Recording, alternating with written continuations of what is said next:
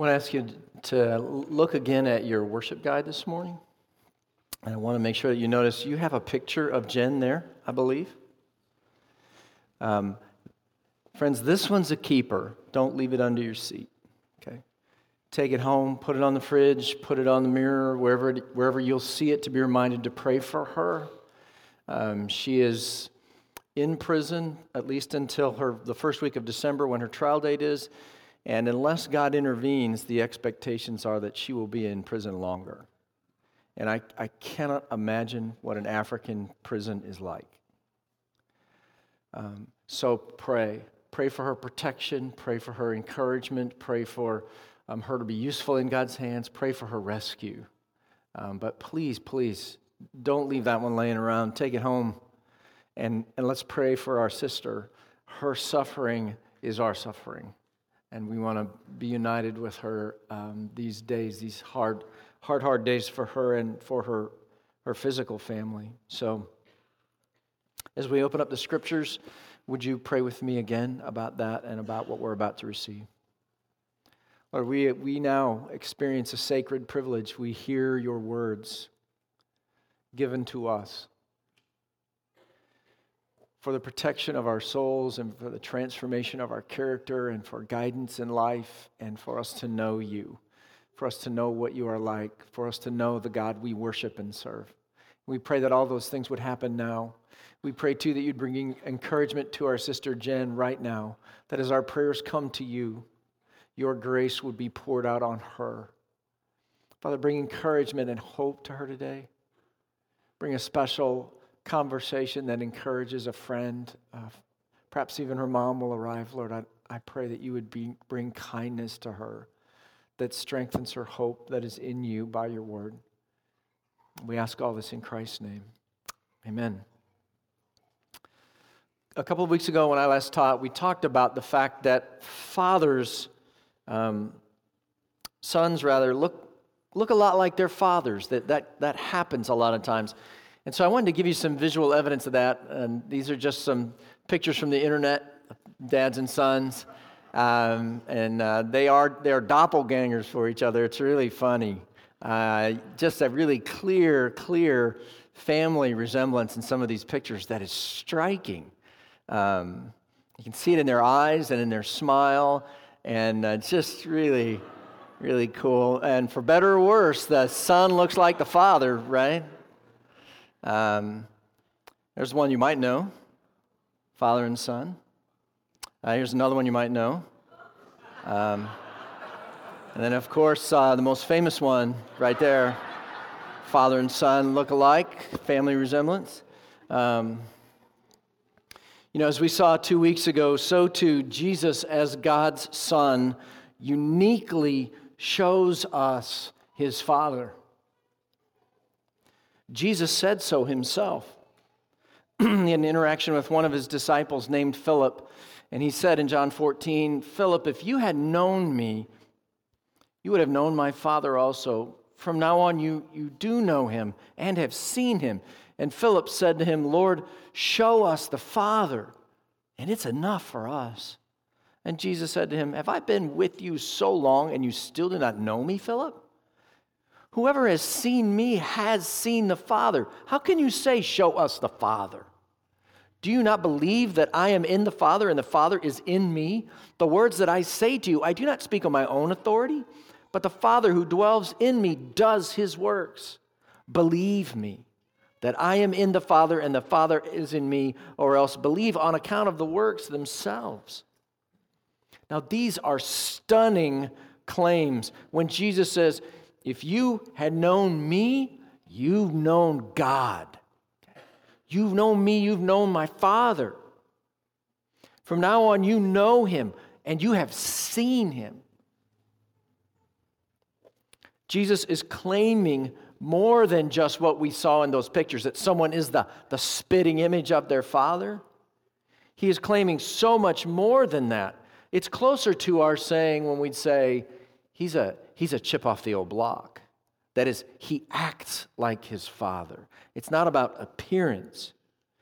It's what he does, only far more than what we mean when we say that. The book of Hebrews puts it, he is the exact imprint of God's nature. He and the Father, Jesus would say elsewhere, are one. Here he says, I am in the Father and the Father is in me. Jesus here is making a divine claim. He is claiming to be God. And as a result of that, in a way like no one else who has ever lived could do, Jesus shows us what God the Father is like. So, you want to know what the Father is like? Then look to His Son. Listen to His Son. Study His Son. Believe His Son. Follow His Son, because the Son came to show you the Father. He does this revealing work, according to this passage in John 14, through both His words and His works. And 2 weeks ago, we considered how His words, especially in His parables, reveal the Father to us, reveal Him specifically to be a generous Father.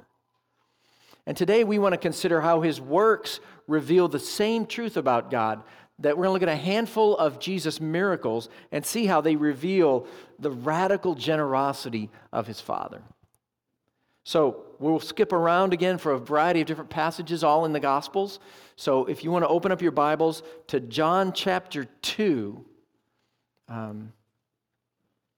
we'll begin there. It says, on the third day, there was a wedding at Cana in Galilee, and the mother of Jesus was there, and Jesus also was invited to the wedding with His disciples. So Jesus made the guest list. And when the wine ran out, the mother of Jesus said to Him, they have no wine. And Jesus said to her, woman, what does that have to do with me? My hour has not yet come. And His mother said to the servants, do whatever He tells you. And now there were 6 stone jars there for the Jewish rites of purification, each holding 20 or 30 gallons, and they filled them up. And Jesus said to the servants, fill the jars with water, and they filled them up to the brim. And He said to them, now draw some out and take it to the master of the feast. So they took it.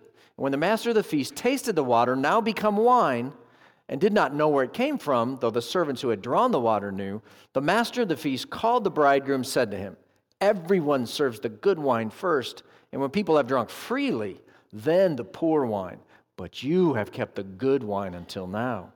This, the first of His signs, Jesus did at Cana in Galilee and manifested His glory, and His disciples believed in Him.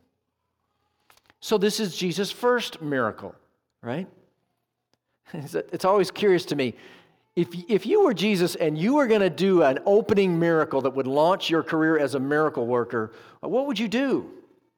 You know, I'm thinking, heal somebody, cast out a couple of demons, maybe raise somebody from the dead, bang, launch it. Not provide drinks at a wedding miraculously. Why would Jesus do this miracle?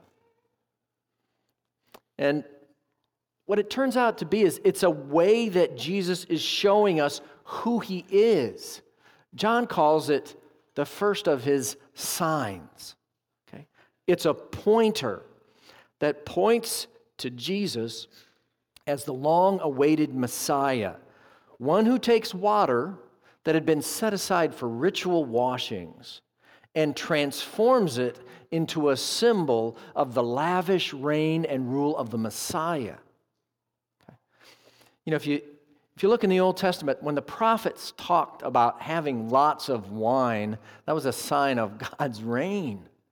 Prophet Amos says, behold, the days are coming, this is chapter 9, declares the Lord, when the plowman shall overtake the reaper and the treader of grapes, him who sows the seed, the mountains shall drip sweet wine, and all the hills shall flow with it.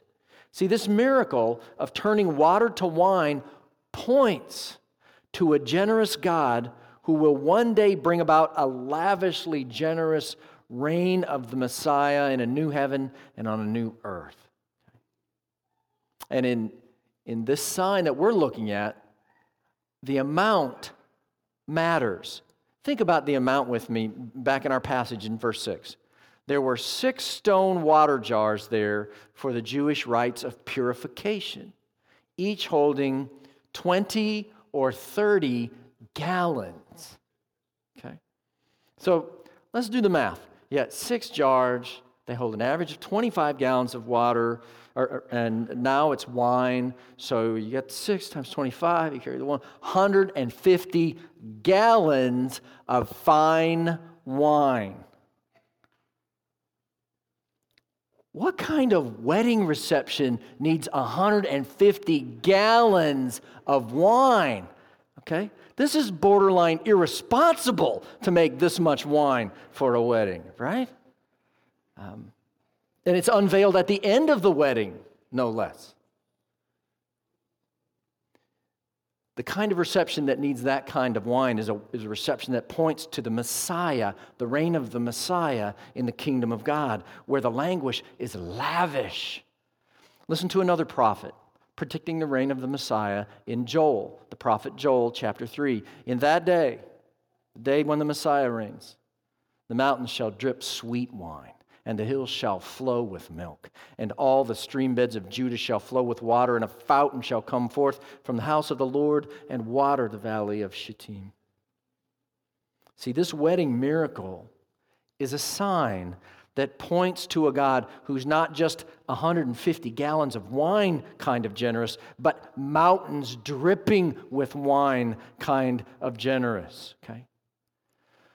Now, if you are a seminary student and you are under the vow, this is a good thing, trust me. Lots of wine is a good thing in the imagery that's being used here. I know that's a stretch for you at this point in time. It's a sign.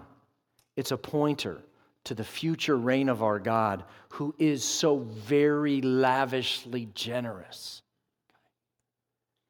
And the story ends this way. And his disciples believed in him. And so should we. We should believe that he is the Messiah, the one sent from God to rescue us from our sin.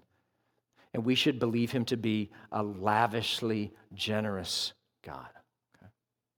Look at a second of Jesus' miracles that portrays God this way. This is in Matthew 14. If you want to turn there in your Bibles, it says, starting in verse 13 of Matthew 14, "Now when Jesus heard this, he withdrew from them in a boat to a desolate place by himself. But when the crowds heard it, they followed him on foot from the towns. And when he went ashore, he saw a great crowd, and he had compassion on them and healed their sick. Now when it was evening, the disciples came to him and said, 'This is a desolate place, and the day is now over. Send the crowds away to go into the villages and buy food for themselves.' But Jesus said, 'They need not go away. You give them something to eat.' And they said to him, 'We have only 5 loaves here and 2 fish.' And he said, 'Bring them here to me.' And then he ordered the crowds to sit down on the grass, and taking the 5 loaves and the 2 fish, he looked up to heaven and said a blessing. And then he broke the loaves and gave them to the disciples, and the disciples gave them to the crowds. And they all ate and were satisfied. And they took up 12 baskets full of the broken pieces left over. And those who ate were about 5,000 men, besides women and children." So again, in this story, in this miracle, Jesus is revealing himself to his disciples. Jesus is showing them who he is, showing himself to be, in this case, the Lord of creation who cares for the needy. And he is showing his disciples that if they follow him, they can trust him to provide for them, to care for them. And if they trust him, he is going to use them in ways that they cannot imagine. He's also showing them who the God is that they worship. Okay? And so he looks up and he prays and blesses the food to the Father, because the Son here is doing the work of the Father. As always in these miracles, the Father and the Son are in cahoots together.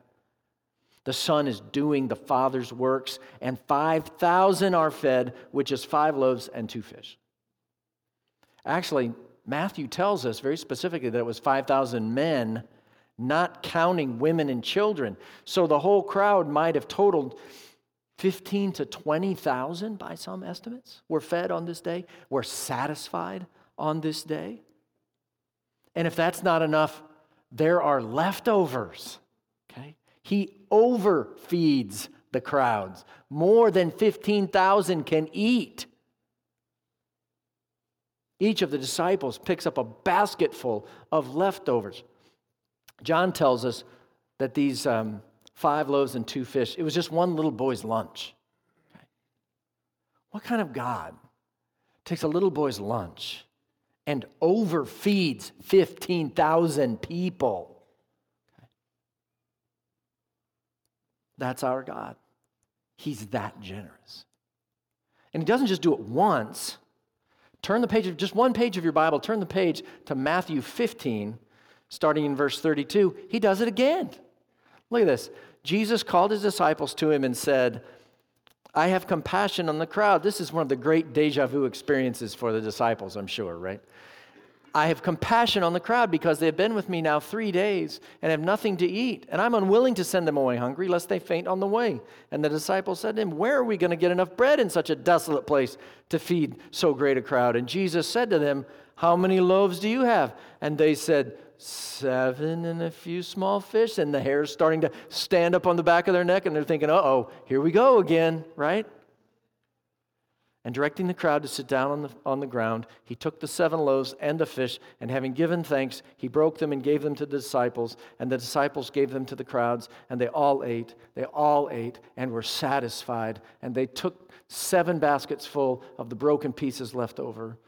And those who ate were 4,000 men, besides women and children. 4,000 men besides women and children. So what, maybe 10,000 people are fed at this luncheon, miraculously? From 7 loaves and a few small fish. And again, 7 baskets full of leftovers after feeding 10,000 people. It's as though it's not enough for Jesus just to feed them all. There has to be more. There has to be more left over. 7 basketfuls of leftovers from just those 7 loaves at the beginning. And the disciples are learning that God is generous and that if they give him all they have, he can be trusted to provide for them and to use them in ways that are beyond their wildest dreams. 150 gallons of wine, food for thousands with leftovers. Our God is an over-the-top, generous God. Okay. Look at another miracle with me. This is in Luke chapter 5.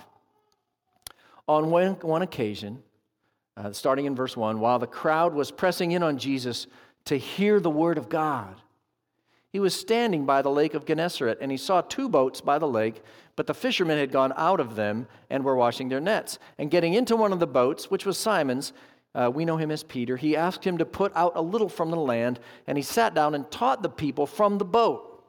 And when he had finished speaking, he said to Simon, put out into the deep and let down your nets for a catch. And Simon answered, Master, we toiled all night, and took nothing. But at your word, I will let down the nets. And when they had done this, they enclosed a large number of fish, and their nets were breaking. And they signaled to their partners in the other boat to come and help them. And they came and filled both the boats so that they began to sink. But when Simon Peter saw it, he fell down at Jesus' knees, saying, Depart from me, for I'm a sinful man, O Lord. For he and all who were with him were astonished at the catch of fish that they had taken. And so also were James and John, sons of Zebedee, who were partners with Simon. And Jesus said to Simon, Do not be afraid. From now on, you will be catching men. And when they had brought their boats to land, they left everything and followed him.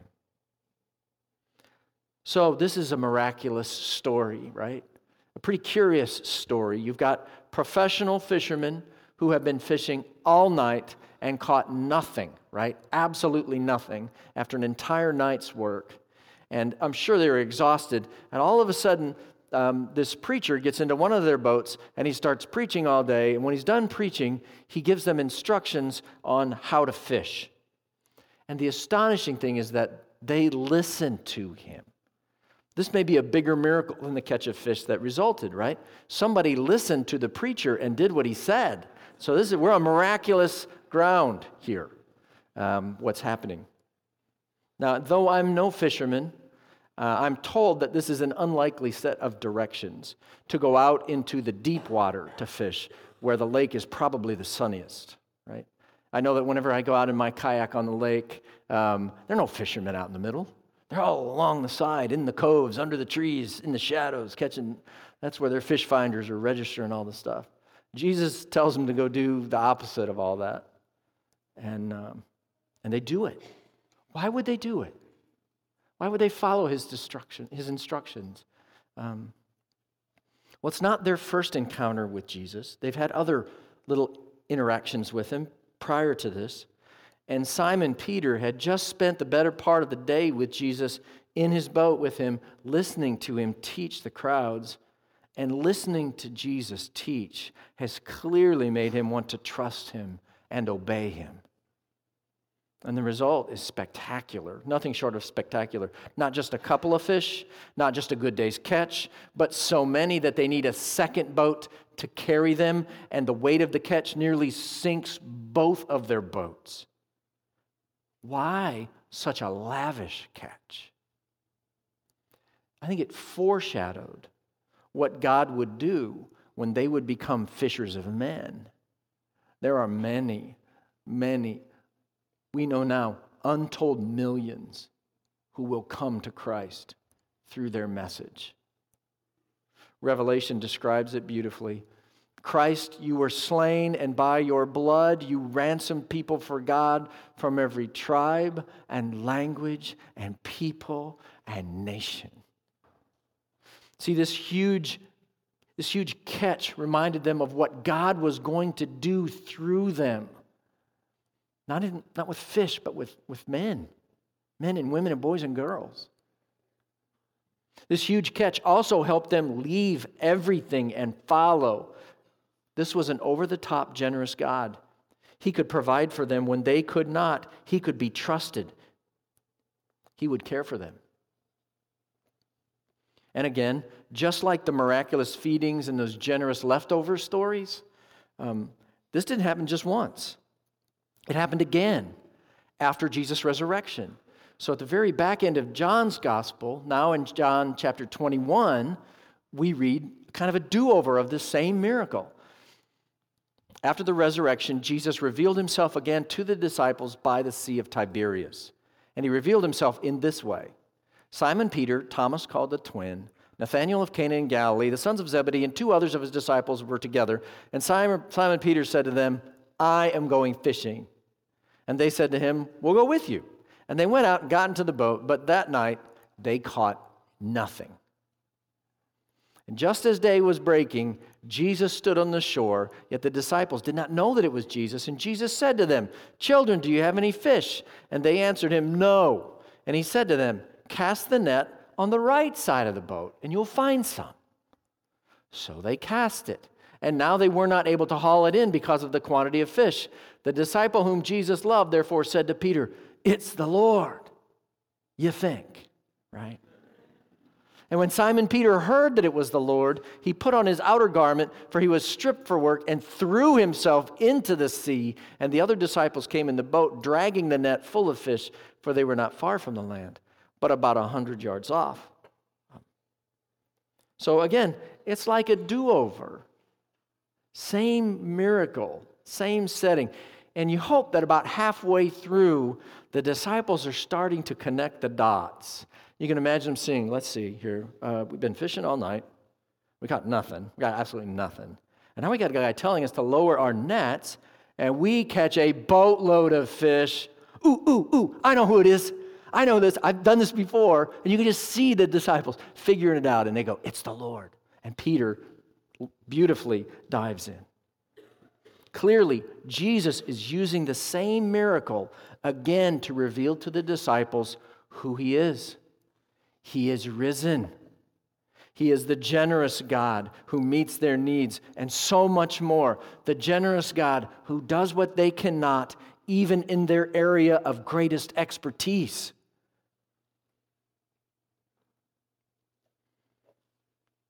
You have all these miracles, amazing miracles, and then interspersed between them, you have these little short, almost one-sentence summary statements that are easy to miss. They're all throughout the Gospels. They go like this. In Matthew chapter 4, Jesus went throughout all Galilee, teaching in their synagogues and proclaiming the gospel of the kingdom and healing every disease and every affliction among the people. every disease, every affliction. Wouldn't just an occasional healing have been sufficient? Apparently not. Not for this God. Matthew 14, when the men of that place recognized Jesus, they sent around to all that region and brought to him all who were sick and implored him that they might only touch the fringe of his garment. And as many as touched it were made well. Everyone who touched his garment were made well. Not just one guy. It would have been pretty spectacular if just one guy would have touched his garment and gotten well. But everyone, every person who touched just the fringe of his garment was healed. See, the occasional random healing isn't enough. This God wants to heal them all. He's powerful like that. He's caring like that. He's generous like that with his miracles. And one day we'll experience it all fully.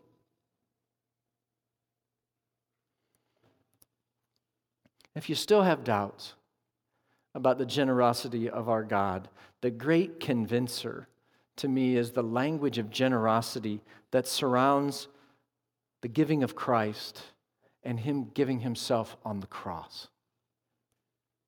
The cross, too, is a gift from a generous God. And it's seen as the generous Father. The generosity of the Father is seen there in statements like this from 2 Corinthians, where Paul writes, "Thanks be to God," he writes of Christ, "for his inexpressible gift." He says again in Romans 8, "He who did not spare his own Son, but gave him up for us all, how will he not also with him graciously give us all things?" Famously in John 3, "For God so loved the world that he gave his only Son, that whoever believes in him should not perish, but have eternal life." This Father is so generous that he would gift to us his only Son to die on the cross to bear the sins of the world, of sinners and outcasts like us. Without question, this is a generous Father. But the language of generous giving also applies to the Son who bears the cross. In Mark 10, Jesus would say, "Even the Son of Man came not to be served, but to serve and to give his life as a ransom for many." In Galatians, Paul writes this way, he says, "Grace to you, peace from God our Father and the Lord Jesus Christ, who gave himself for our sins to deliver us from the present evil age, according to the will of our God and Father, to whom be the glory forever and ever. Amen." The Son is so generous that he would give his very life for us. This is a generous Son, our generous brother, our generous friend, our generous Savior, our generous God, without question. I mean, if we didn't have all the miracle stories, if we didn't have all the parables, if all we had was the gospel story of the generous love of God for us in the cross and the resurrection, our God's loving generosity would be established beyond question, wouldn't it? And yet we get to hear story after story after story of over-the-top miracles that Jesus performed, of lavish generosity in healings and provision of daily bread. And as we hear these stories, it is intended that it should make us say, we can trust him. He will care for us. He is that good. He is that generous. And we should say, I will trust him. I don't have to be a hoarder. I don't have to be tight-fisted. Even when I am in need, even then I can follow his example. Even then I can trust him and be generous like him to those who are in greater need than me. See, seeing and believing and trusting in the generosity of God is what frees us to be generous. And Jesus urged his followers to live that way. He says, "You received without paying, give without pay." I love the translation that says, "Freely you have received, freely give." Pass it on. As I was wrestling with all this and thinking about all this, I ran across this super encouraging, challenging, beautiful example of the generous life that Jesus is inviting us into. I'd like you to watch the screen and watch it with me, if you would.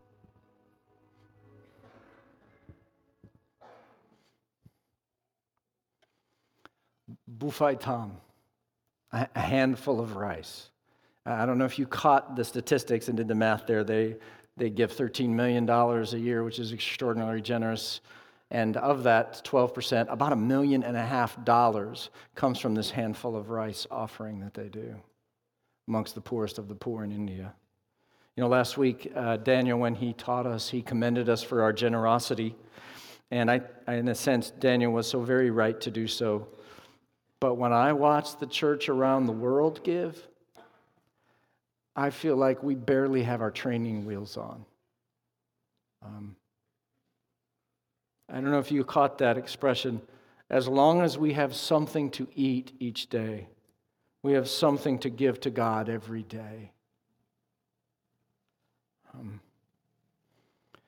I think of this Journey of Faith capital campaign that we're about to wrap up in the next couple of years as our training wheels. We are training our hearts to be generous so that in 3 years, Lord willing, when we are debt-free, we will not keep this handful of rice that we are offering today for ourselves, but instead we will gladly continue to be lavishly generous to kingdom work. And so today we're going to close our service by making our Journey of Faith capital commitments, campaign commitments for the coming year.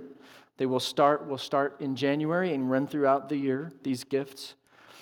They pay for our entire mortgage. No other funds are used towards that end. So what we've done today is structured this time so that it will reflect for us more than just a mortgage payment. We want it truly to be an offering of worship to the Lord. And so when you came in, you should have received a commitment card. And what we'd like to do, the worship team is going to come and lead us in a song of reflection.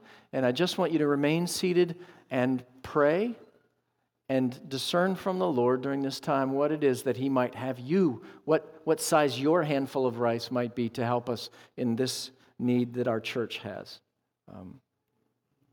So during this first song, prayerfully fill that card out if you haven't already. You may reevaluate if you've already filled it out before the Lord. And pray that this would be a token of your willingness, a greater willingness to give freely as you have been given freely by our ever so generous God. And pray that we would learn to be generous with our handful of rice and not keep it for ourselves in fear. And then after that first song, I have something, a thought or two I'm going to share with you. And then during the closing song, we'll actually come to the front. We'll stand and sing and come to the front and offer our commitments to the Lord. You see the first service folks did it here on the table during the second song that we'll sing. So let me pray for us. And let's just send it the rest of this time through this first song in prayerful reflection before the Lord. Father, be kind to us now and free us from fear. You are our generous and good Father. We can trust you. And Lord, I pray that that freedom will help us to be ever increasingly generous people to the needs of your church and to needs of those around us. So Lord, now speak to us, shape our hearts, give us trust and faith in you.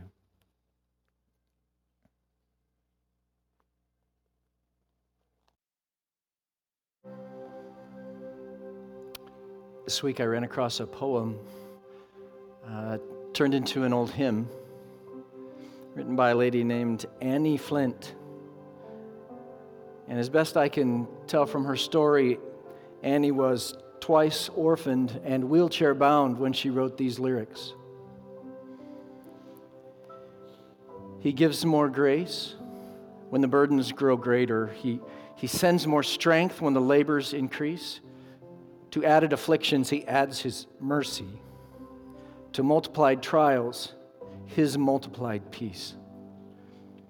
When we have exhausted our store of endurance, when our strength has failed ere the day is half done, when we reach the end of our hoarded resources, our Father's full giving is only begun. Fear not that your need shall exceed His provision. Our God ever yearns His resources to share. Lean hard on the arm everlasting, availing. The Father, both you and your load, will upbear. His love has no limits. His grace has no measure. His power no boundary known unto men. For out of His infinite riches in Jesus He gives, and He gives, and He gives again. Amen. This week, a band of our leaders already turned in their pledges, and they've given nearly a third of what we need to stay on pace to be debt-free in 3 years. I hope that encourages you. And by our example, we're inviting you to join us, okay? Trust God, bring your handful of rice, and join us in worshiping Him. And so we're going to stand and sing this closing song, and during that time, I invite you to bring your pledges for the coming year down, leave them on the table here. If you want to linger and pray a bit down front, you're welcome to do that. But let's stand, let's worship God in our offering and with our voices.